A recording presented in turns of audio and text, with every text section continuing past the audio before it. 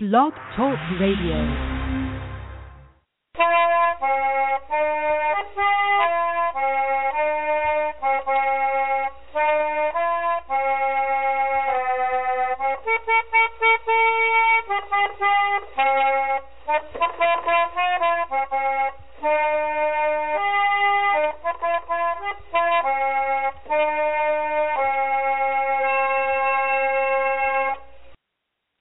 Everybody, and welcome to Trundlebed Tales. Now, we're having today's part 2 because we had a bunch of interest in last week's episode.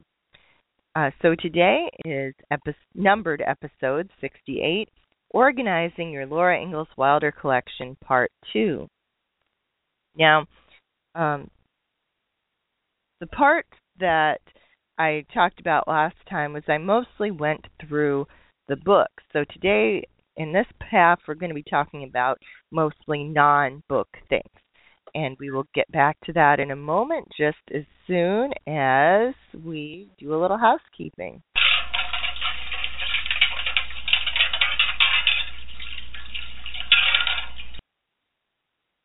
And that is to remind you that you can call in either live, or you can call in live either to listen or to ask a question, make a comment at any time that we're live on the air.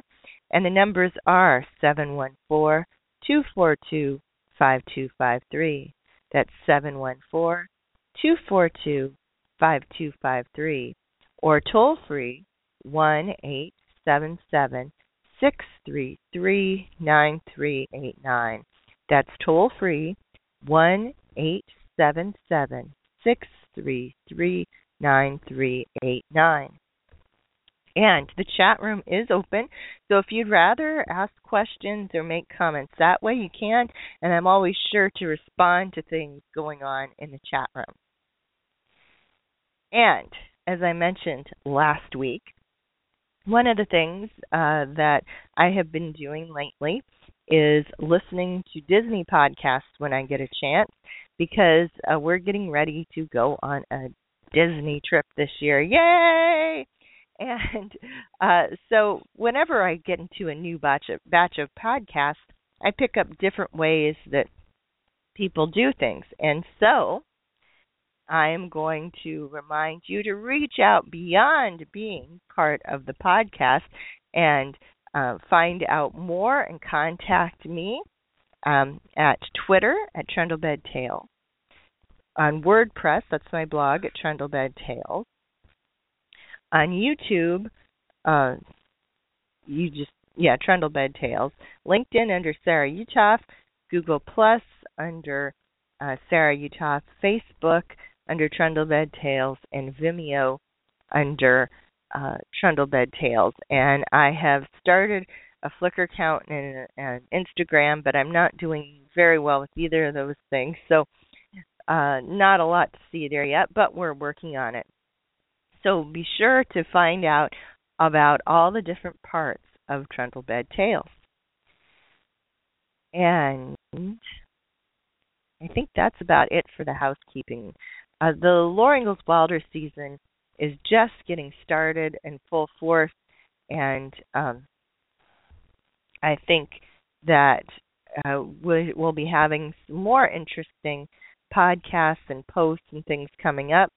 And the next episode should be me going through when all the Laura museums are open. Hint, a lot of them started today, but I'm still looking for one or two confirmed dates, and I haven't posted that blog yet until I get those. So in the meantime, just hang on and watch for that to come. And with that, I think that's about all of our housekeeping.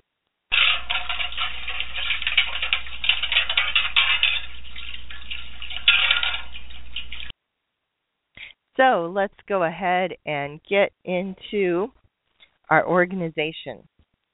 Now, I really hope that people who listen to this will go back and listen to part 1. Oh, and that's something else that I got. The blog posts I do where I put the notes and kind of hit the high points and put links to where to find things, That apparently is known to the Disney people as the show notes post. So I have to make sure that I get better at putting out a show notes post in more a timely manner. So going on from that, as we were talking about last week, I mostly was focusing on books. And I really think the main thing, if you're going to have a collection, is, as I mentioned last week, to have a scope note, to kind of set boundaries of what you will and what you don't collect. And those differences are really things that kind of determine your organization. Now, as I say, when it comes to books, you really can organize everything by Dewey. But that's not, I don't really think very effective in this case, because Dewey is set up to be to be explaining a broad collection, and when you're doing a very narrow collection, it really doesn't work as well. So that's why I have these categories and have them broken up into that. Only books, and there are some more to my collection than that. There is a row of file cabinets in there, and not all of them are Laura, but lots of them are. And so these are how I have divided up my Laura Ingalls Wilder files. The files mostly contain things that are printed out. So copies of newspaper articles, copies of legal records, copies of handouts, brochures, pageant programs, posters that were already articles that I wrote. Things like that are all in the files. And so I have the Laura files broken up into sections. First, I have Laura Places. Now, a Laura Place file is for every place Laura lived. For instance, I've got a file, Laura Pepin, and I actually divide those into two. So I have Pepin Current and Pepin Historic. And what is in the current is things that I might want to take with me when I am going on a trip to that place. So, to skip home sites, I might want to, if I was going to Spring Valley, Minnesota, for instance, I would definitely want a map of Spring Valley, because how the cemetery hooks on to the rest of the town is very crazy, and I don't understand why they have it set up like they do, and it really doesn't make any sense to me. So to find the cemetery, I really want to have the map. So I would have the map in there. I might have some information about some of the places. Like I might have the address of the former Wilder farm and some notes about that. I would probably have a list of questions, things that I wanted to deal with the last time I was there.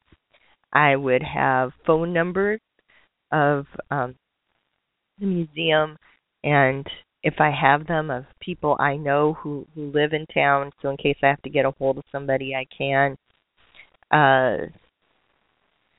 Laura towns are usually small enough we don't need this, but you might have a list of the restaurants and the hours they're open, things like that. And it's just all kind of current information. I may have also a historic map if I'm going to be trying to find a particular thing that isn't there anymore, or something like that. So that's sort of the kind of thing that's in my current folder. And my historic folder is everything other than that. So it might be old versions of maps they used to hang out. It might be brochures from past years.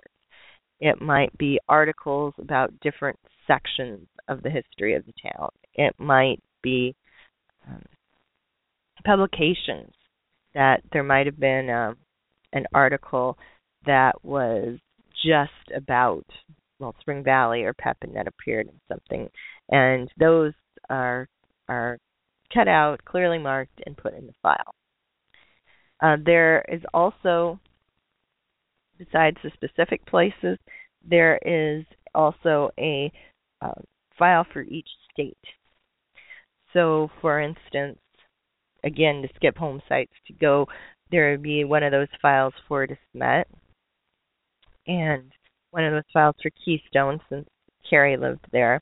And there would also be a file for just the whole state of South Dakota. So anything that didn't fit in a town that I had pulled out. So I don't have the list in front of me, but I probably have DeSmet, Manchester, Brookings, and Keystone pulled out at least. And I may have a couple other towns, I'm not sure. And then anything else that isn't one of those major towns will be in the other South Dakota file. Philip, that's another one I have a file on. So, South Dakota, Philip, South Dakota. So that's sort of how I have the places broken down. And they're mostly places Laura lived. They can also be places where relatives lived, where Laura visited, that had some connection to one of the home sites, things like that. Another set of the files, then, is books by Laura. And each one of the books, the Little House books, Little House in the Big Woods, Little House in the Prairie, Farmer Boy, each one of the collections of books that came out after Laura really quit producing them. So that would be the first 2 years, On the Way Home, West from Home, and books that are collections of Laura articles. So Little House in the Ozarks, for example, would go in there. And the by Laura file, the books are in book order, series order, because that's how I look for them first, and then the rest of them are in alphabetical order after that.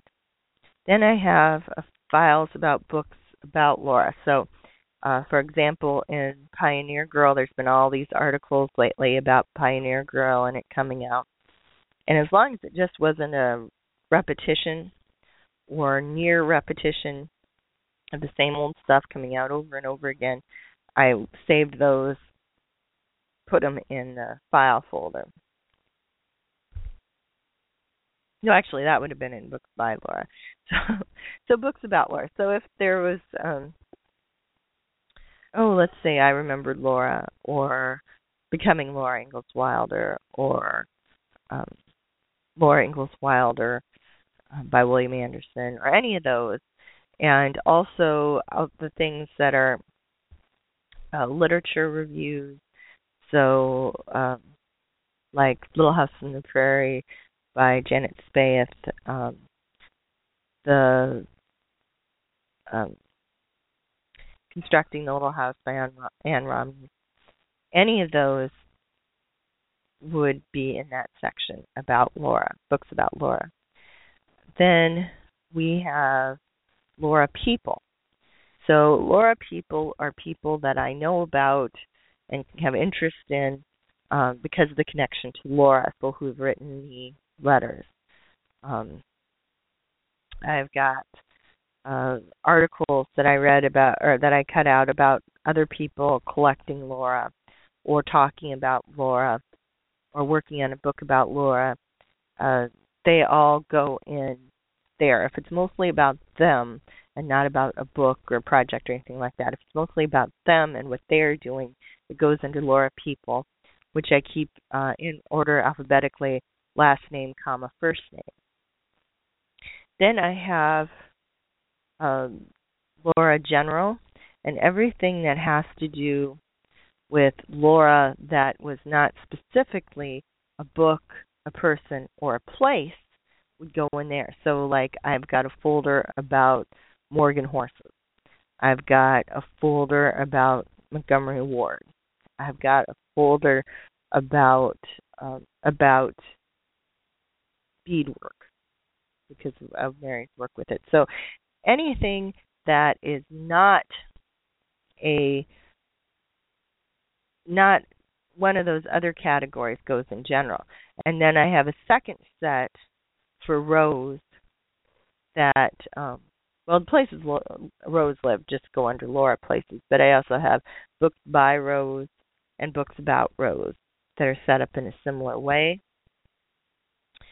And so they're pulled out of the general run. Next up, I'm going to talk about things that hang on the wall. Now, there's all sorts of things that you can have on a wall. I have a certificate that's my lifetime membership in Mansfield that I got back when I joined up for that. I've got a piece of wood from Grace's house in a shadow box. I have original artwork. I have photographs. So there's all sorts of different things. Be aware that to some extent, things that you put on the wall are going to be exposed to dangerous things, dangerous to them. So if you put them on an exterior wall, there's going to be the danger of humidity. Most walls, there's going to be some danger, and there are other things, like I have one picture that I just love that was taken when I worked at Usher's Ferry, and we just stuck it in a normal cheap frame, which was a bad mistake because it has since become stuck to the glass, and there's no way to get it out without completely destroying the picture. So there's all sorts of dangers of things that can come with being framed. Oh, and if you don't frame it properly, there also can be acid involved, and it can leach through and get on whatever it is you're trying to preserve by framing. So realize that some things it might be better not to put on the wall, even though you have them, to maybe not even frame them, but to put them in some safe, dark, not easily accessible, dry place. If you are going to hang something on the wall, I strongly encourage you to have it professionally matted and framed. The matting puts a little space in there usually so it isn't right up against the glass. And having that little space there is very important, not just for the sticking to the glass problem, but for various other reasons. It's good not to have what you're trying to protect right up against the glass. I also would recommend that when you get it framed, to make sure you tell them that you want it to be archival grade.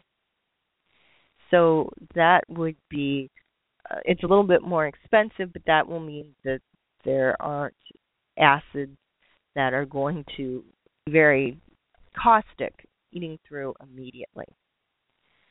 You also want to make sure that if there is, pretty much that everything they do is reversible. If there's something that they offer to do for you, always be sure to ask, is it reversible? Because sometimes they'll want to encapsulate stuff, and you really don't want that 9/10 of the time. And that's sort of the key to long-term preservation. Make sure that anything they do is reversible. There are different kinds of glass. Now, for the best things, I recommend museum quality glass. It not only is very clear, a lot of times, and again, you have to ask if what they're selling at the particular place your framing does. Sometimes they will have a filter on it to protect the items from ultraviolet rays or light, which will keep it from fading. It's also, if you do have it on the wall, and it is something that is kind of rare, you may want to put it on a wall where you can close the windows easily. And if you especially have any fluorescent light, you want to make sure that you have some kind of filter on there, because honestly, it just is not good to have that directly on things you're trying to preserve. Oh, and one other option, and this isn't anything that I have heard recommended anywhere, but if, for example, if you have something, and this isn't a Laura thing, this is a personal family thing. We have a certificate that came from when my grandmother was baptized. And it's a very lovely certificate. And my mom it's kind of ripped along the edge. And my mom was like, oh, I think we should go in and have it paper conserved and repaired. And I said, look, I don't really think it's worth doing that. We'll just take a color photocopy of it. We'll put it in front. You won't be able to see the scratches. It'll still be there. It's protected. And I really think that might be even a good thing to do if you were framing a letter or something, just so that the thing taking the beating would be the copy, but the real thing would still be there. So that's an option too. Oh, and I should mention that on the wall, there's also, well, there's various sections. There's the original. There's things prints that were sold section. There is pictures of me doing Laura stuff. And there is some pictures of the interiors of the buildings, and where those are, I did not take pictures where I wasn't supposed to. They have really, lately, there have been several places that have been selling off old news photos. And a lot of times they would have these photos, they'd be with permission. The newspaper would keep them on file in case they ever needed them again for something else. And they've been taking those picture morgues and selling them off. So I've gotten a number of really nice pictures that way. Some more Hoover stuff too. If I ever get the wall space, I'm going to get those framed and put up. But one of the things I got that way, for example, is a picture of the kitchen of the surveyor's house. And so I've got some of those too. And I was just going to mention that you may want to check with newspaper archives and see if there's a copy or of a picture that you may be interested, not just for Laura, but for other topics too. Now, that gets us off the walls, and I'm going to run out of time again, but let's just kind of go through my other sections. I have a holder for T-shirts. I have an area where I have currently used for programs. So that's like all the stuff I use in the kitchen with Laura, with the tablecloth and the egg scale and the fake food and the bowls where we mix up stuff and the pitchers and the wooden spoons and the measuring cups, and all that stuff is in a couple of baskets and a suitcase. So that's out there for that current program. I have a trunk that I use for packing up full of stuff. So that's where the current program stuff is. Then I have things that I have gathered over the years that might potentially be used for a program but aren't being used right now. For instance, in the kitchen with Laura, I have some Watkins containers that look just like those they made in the 1930s, but they actually came out with them for the anniversary. I think that was in the 1980s when I got them, and they hung around for like 20 years before I came up with the use for them. So I've got sections of things like that I think really would be hard to get any other place, and I could see using them in a program at some point. So stuff that's potentially to be used in programs. I have large artifacts, like I have a piano stool, like the top would spin off of. I've got some school desks. I have a section for historic clothing. Then I have display cases, and some of those are just single collections. So like one has my cups and mugs in it. Another has my cat's meow pieces. And there, one just has my collection of stuffed jacks. Then I have several kind of miscellaneous ones.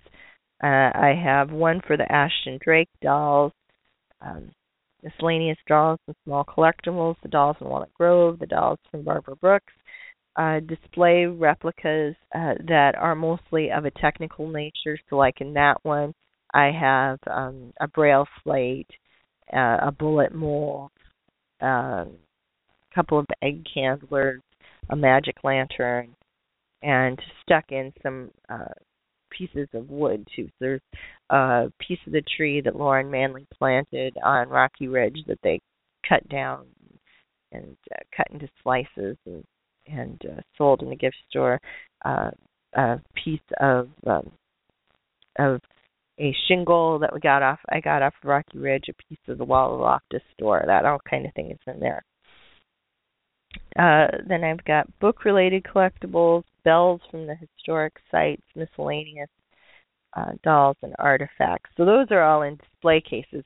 And the things I use for display cases are actually old fish tanks or lizard tanks that people are getting rid of because you can get them cheap, and they are pretty much just as nice as the things you could buy as regular display cases. And sometimes you have to scrub because by letting them sit there and go dry a while, sometimes you really have to work to get the stuff off the glass, but it's well worth it. And if there's any rocks left in them, I scatter them around outside and make a pretty walk way up to the building. So that's a tip I think is worthwhile.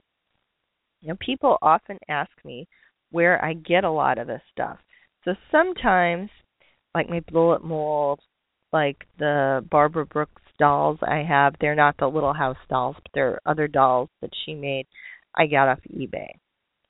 Things like the wood from the Loftus store, got at the Loftus store. Some of those are just unique things that you can only get in one place.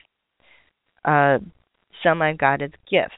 So I got a flatterware plate with Little Town on the Prairie of it from Connie Newman, and things like that. Some are antique. Now I got from southern Iowa, I got a piece of late 19th century beadwork from very close to where Vinton was. It wasn't actually in Vinton, but the person who made it lived very close, and I am probably 85% sure that this was the same kind of beadwork that Mary was doing. So I've got a nice example of that. And the bowls that I use in my presentation, those are antique things. The Laura dishes, I get those from flea markets, antique places. I got a great handout once from the Missouri Extension Service that talks about how to move a spring. All that kind of stuff are from antique dealers. I guess things also from the home site gift shops. So that's where I get the cups, the Charlotte dolls, the dog tags, the bobblehead dolls. A lot of that stuff come from the various gift shop at the home sites or around the home site town. So like some of the things I got, my pin that I wear with my prairie dress is from the Whatnot gift shop and the DeSmet pageant ground. So things like that. Then there's a group of specific sellers of things that you use for reenacting. Now they call them sutlers.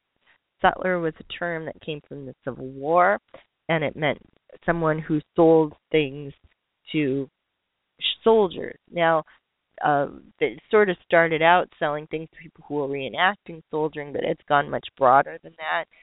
So, and if you're listening live, which I don't think anybody, at least nobody logged into the chat room, it's not as good as last time. You guys will have to log into the chat next time.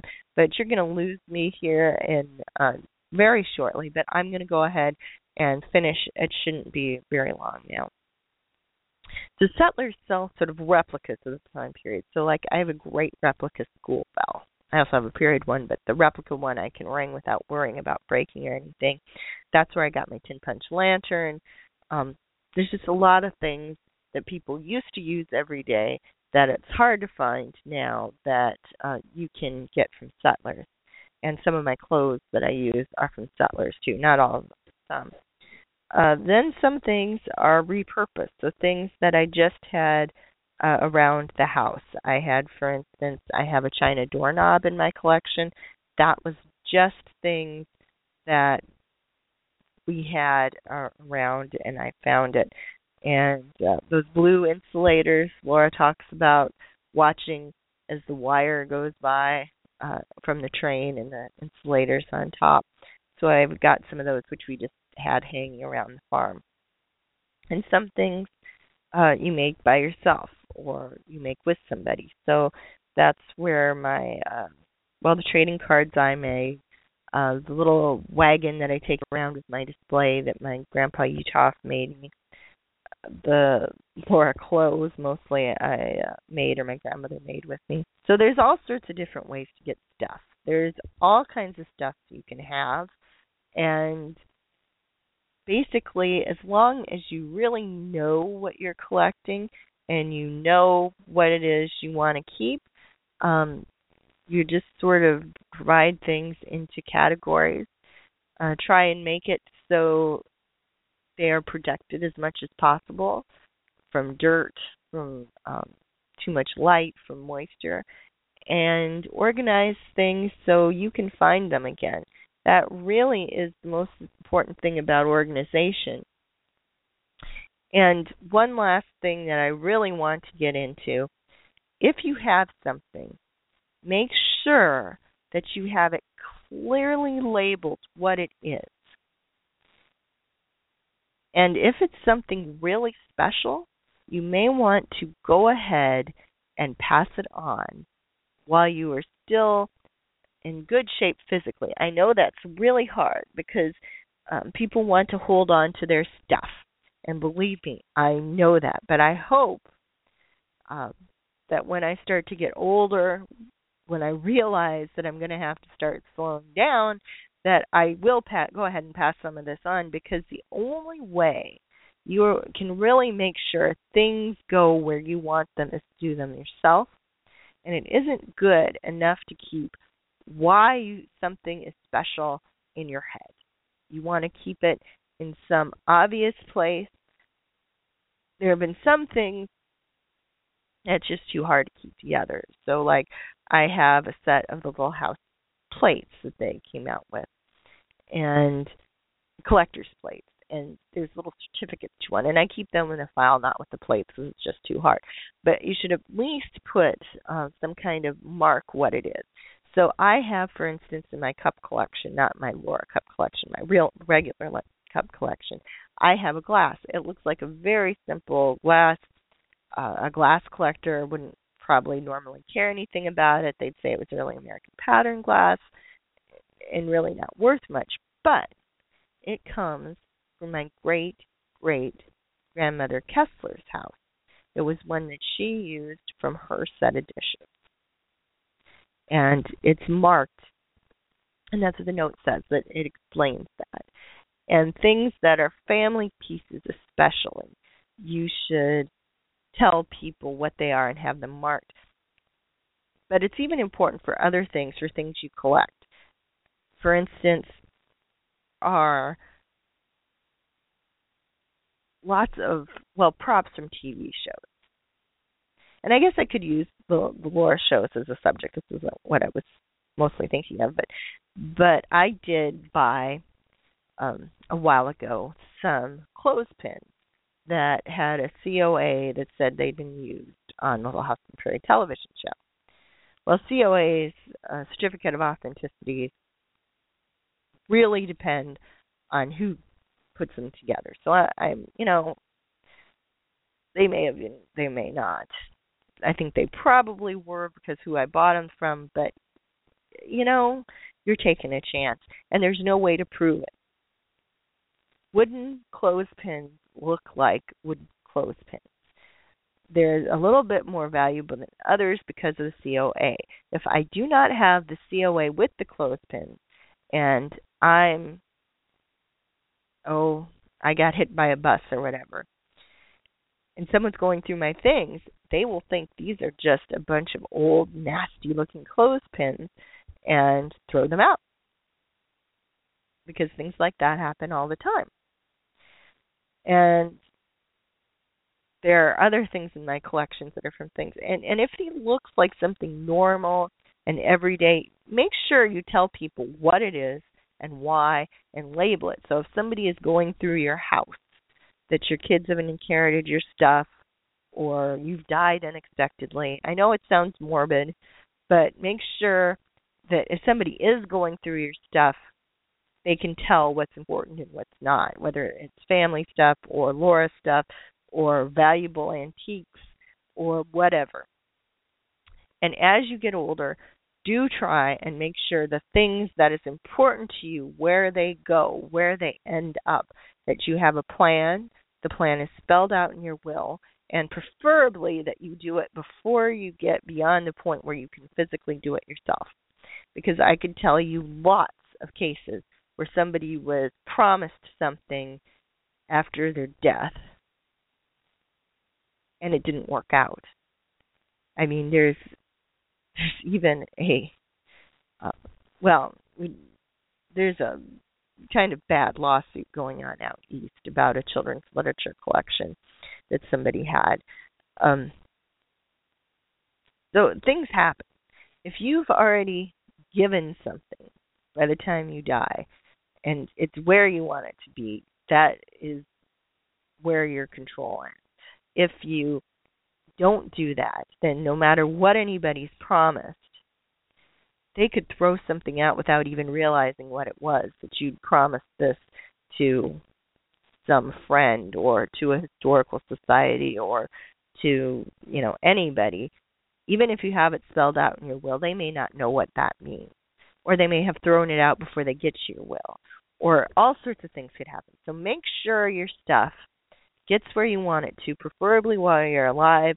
If not, make sure there's very clear instructions after you're dead. And all that is an important part of a collection, too, and your organization. Make sure you have those parts in place as well. And that, not a very cheery note to end on, but that is today's program. And I'm glad to say we got a few programs done this month, and hopefully in June we will have our regular slate, which includes a kickoff at the beginning of the month, a half hour of me talking about something, an interview with somebody, and then a travel episode. So look for those next month, and thank you for joining me today on Trundlebed Tales.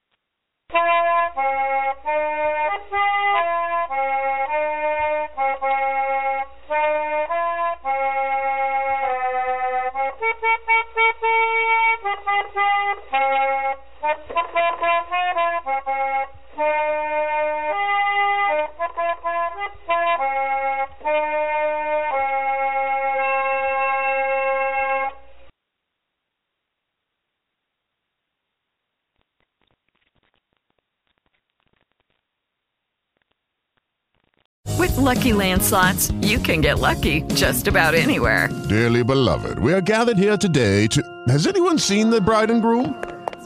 Sorry, we're here. We were getting lucky in the limo and we lost track of time. No, Lucky Land Casino, with cash prizes that add up quicker than a guest registry. In that case, I pronounce you lucky. Play for free at LuckyLandSlots.com. Daily bonuses are waiting. No purchase necessary. Void where prohibited by law. 18+. Terms and conditions apply. See website for details.